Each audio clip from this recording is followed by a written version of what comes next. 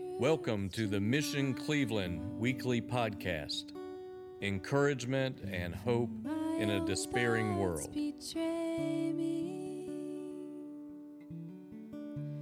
Breathe life on my bones. For this desert is leaving me thirsty. Pour open my soul. Let's pray together. Lord Jesus, how we need you. Every second, every minute, every hour, every day, Lord, we need you. I need you, Lord, in this moment. Holy Spirit, would you come and just make your word come to life for us this evening?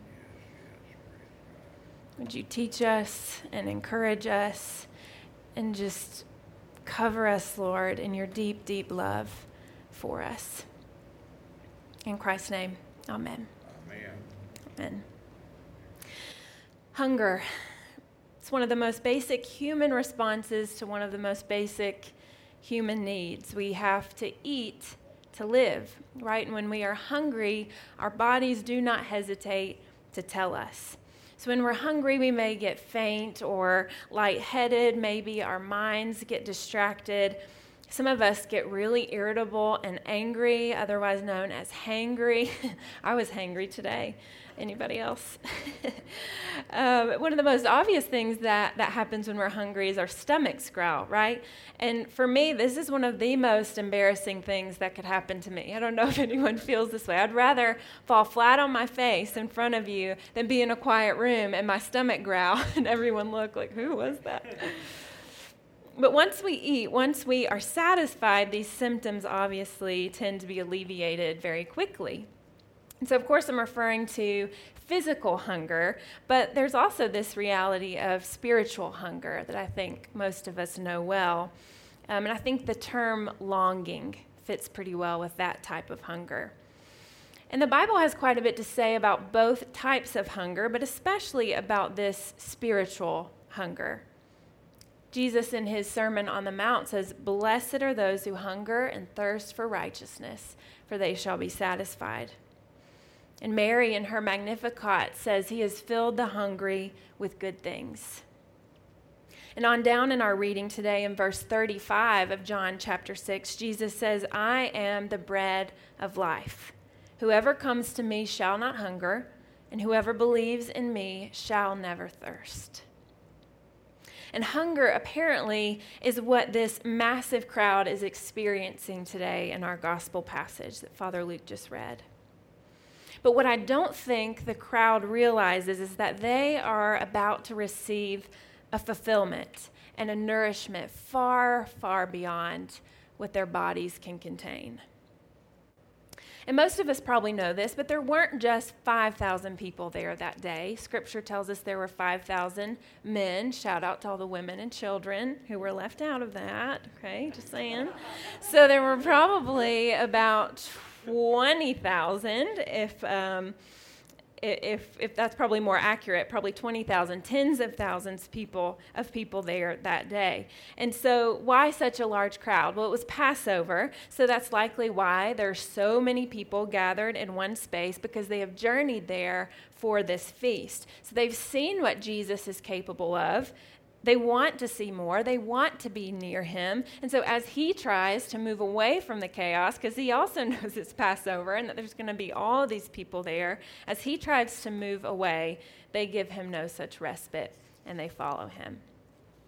And so the people on the mountainside that day in that crowd are likely looking back as they encounter Jesus. And what I mean by that is, again, it's Passover. They likely have the prophet Moses swirling around in their heads. They have Israel's deliverance from Egypt. They have the first Passover. All of these things are likely on their minds. And so we can see those parallels and those connections in this story pretty clearly. For example, the wilderness. Obviously, Moses and the Israelites journeyed through the wilderness. Well, here we have somewhat of a precarious location, right? All it says is that they're on the other side of the Sea of Galilee. We don't get much information about their location. Of course, we have Moses as prophet then, and we have Jesus as prophet in this story. We have manna from heaven then, and then we get bread and fish in this story, both that provide leftovers. So it's no wonder that after they are miraculously fed, that they exclaim in verse 14, "This is indeed the prophet who has come into the world." Because they have Moses on their mind, Moses the prophet, Jesus the prophet. And that's important to keep in mind for us. So they're likely looking back in that moment. But we, however, as we read this story, we are looking ahead.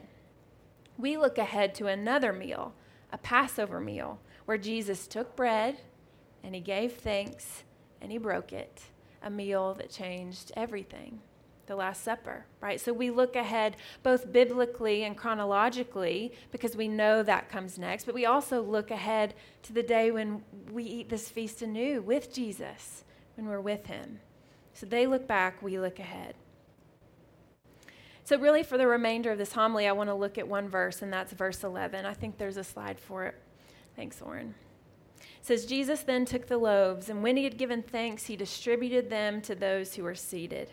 So also the fish, as much as they wanted." This is the model of a Passover meal being fulfilled in Christ. This is a sign pointing ahead to what's to come, pointing those present that day on the mountainside and those of us here now, those of us in the body of Christ, to the greatest truth, that there is abundance and there is fulfillment in the life, death, and resurrection of Jesus Christ in his body and in his blood. And he, like John, goes on to tell us in verse 35, which I mentioned previously, that he is the bread of life and that whoever comes to him shall never, ever hunger again. So as Jesus meets the tangible need that day, as he satisfies the crowd's physical hunger, he is simultaneously offering them fulfillment of their deepest spiritual longings. They likely don't even know it. Just like Carolyn mentioned last week in reference to the man at the pool of Bethesda. When Jesus asked him, "Do you want to be healed?" he is referring to his physical healing, yes, but he's also referring to the healing of his whole self, mind, body, soul, spirit. He's offering so much more in that moment and with that question than physical healing. And I believe it's the same story in our gospel passage today. So this leads me to attempt to answer the question that we've been trying to answer in each of these homilies on these 7 signs of Jesus. And that's the question of, what do I love about Jesus in this passage? My real answer would be so much. There's so much here. You could have so many sermons on this passage. There's so much that we could unpack about who Jesus is and what he's doing and what he's offering here.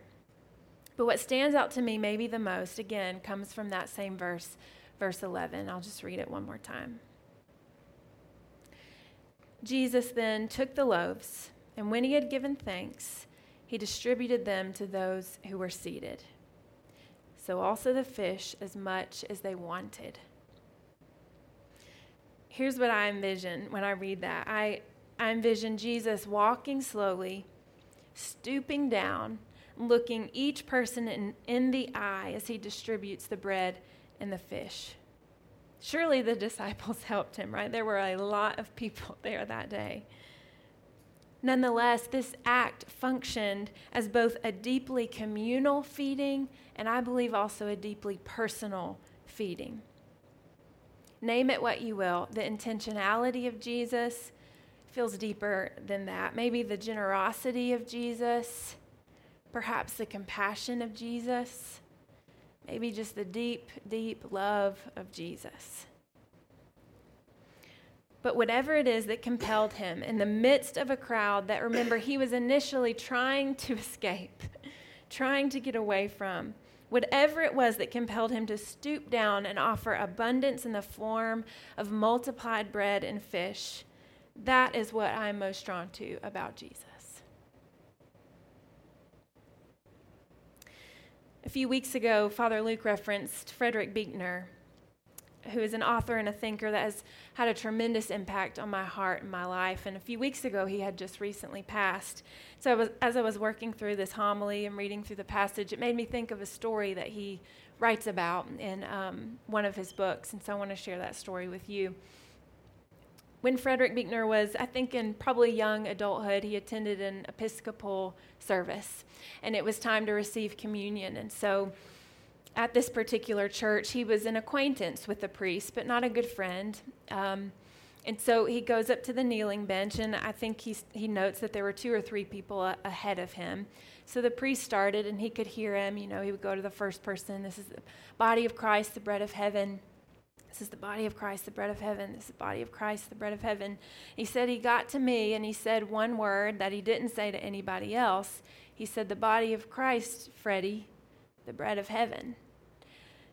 And he said, I knew he knew my name. It wasn't weird that he knew my name. I knew this guy, but he didn't say anybody else's name. And so he writes some reflections about that experience and how it impacted his life. And here's what he says. He says, "For the first time in my life, perhaps, it struck me that when Jesus picked up the bread at his last meal and said, 'This is my body, which is broken for you,' he was doing it not just in a ritual way for humankind in general, but in an unthinkably personal way for every particular man, woman, and child who ever existed or someday would exist." He said, most unthinkable of all, as far as I was concerned, maybe he was doing it for me. Amen. Yeah.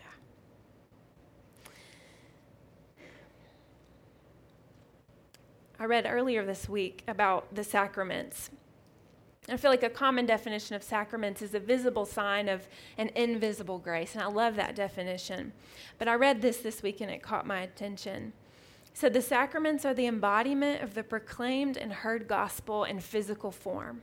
The gospel given shape in water, bread, and wine. So in that case, the sacraments, they serve us as physical reminders of what we have heard and what we believe, because we're physical creatures, and sometimes believing and hearing can be hard for us to do. And so we have the gospel preached to us over and over again, like right now, so we can hear it. And we have the same gospel given to us so that we can taste and touch and feel it with our hands and our mouths and our bodies. Because that day, in that crowd, Jesus doesn't tell them anything. What does he do? He feeds them. He meets them where they are in their human bodies and in their human need, and he offers a bigger story about his gospel truth. The sacraments are deeply communal, but let us not forget that they are also deeply personal.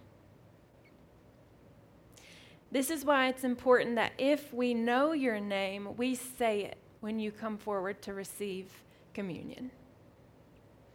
This bread and this cup, they are for you collective, but they're also for you personally. Do you believe that? Amen. As you come this evening, may you hear your name spoken from the lips of Jesus. May your eyes lock with the eyes of Jesus, because I know that he longs to feed you. I pause to say, I realize that now I've put myself in a position where if we don't say your name, that's not going to look great. Some of you are new. We may not know your name. I'll be honest, sometimes you come forward, and if I've known you for 10 years, I forget your name in that moment. But I think it's good to hear your name when you come and eat.